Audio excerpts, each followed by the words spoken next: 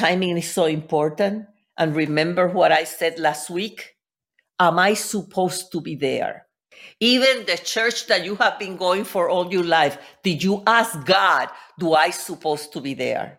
Remember, you don't pick the church, because you cannot go to a church just because you like the person or because you think. And these are things God wants us to put our life in order. The reason that he's saying to us all of this is because he wants us to understand again that he has an assignment, that you need to fulfill it, that you cannot just go and sit under anybody, because that doesn't work like that. It is he the one that plants you, so you don't pick the church. The problem is that when you go to a place where you don't belong, where God hasn't planted you, God will not protect you. Because the Bible is very clear. He says, I will plant you by the rivers of waters. It is that person that God has sat you under is going to have everything that you need for you to fulfill your destiny. Because what it's in God's mind, okay, it's all for you to fulfill your destiny. Other than that, there is nothing else. God's plan for you is for you to fulfill your destiny. It's not to go to college. All of that is extra.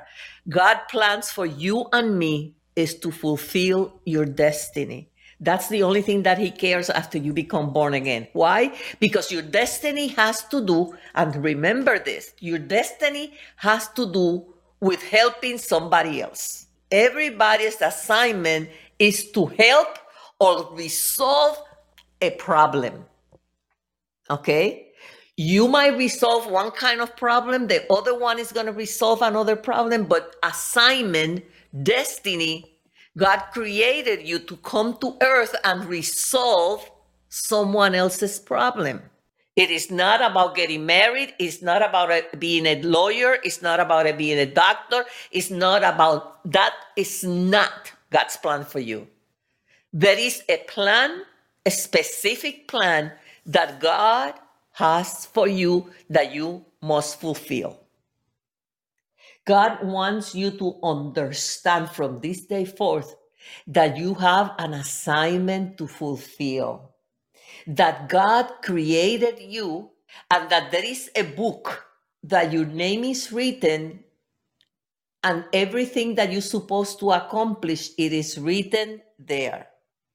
So one day when that book is open, we are going to be judged by that book. And what does it mean when he says, in your name cast out demons? In your names we prophesy. In your name, in your name, in your name. It is because those things that person did, it was not their destiny. When we talk about destiny, which is, what is destiny? It is God's plan and purpose, God's assignment for you while you are on this earth. Can you imagine if Jesus did not fulfill his destiny? Think about it. We will not be here today. If Jesus did not fulfill his destiny, we will not be saved today. When God created you and me, he had in mind success. He had in mind success for you and me. He wants you to be the head and not the tail. At the top always, and never at the bottom.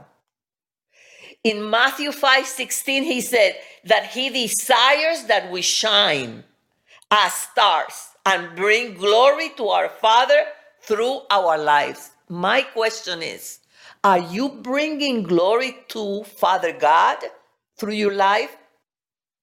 Are you shining like a star for God, not for you? Because I know there are many people that shine for themselves.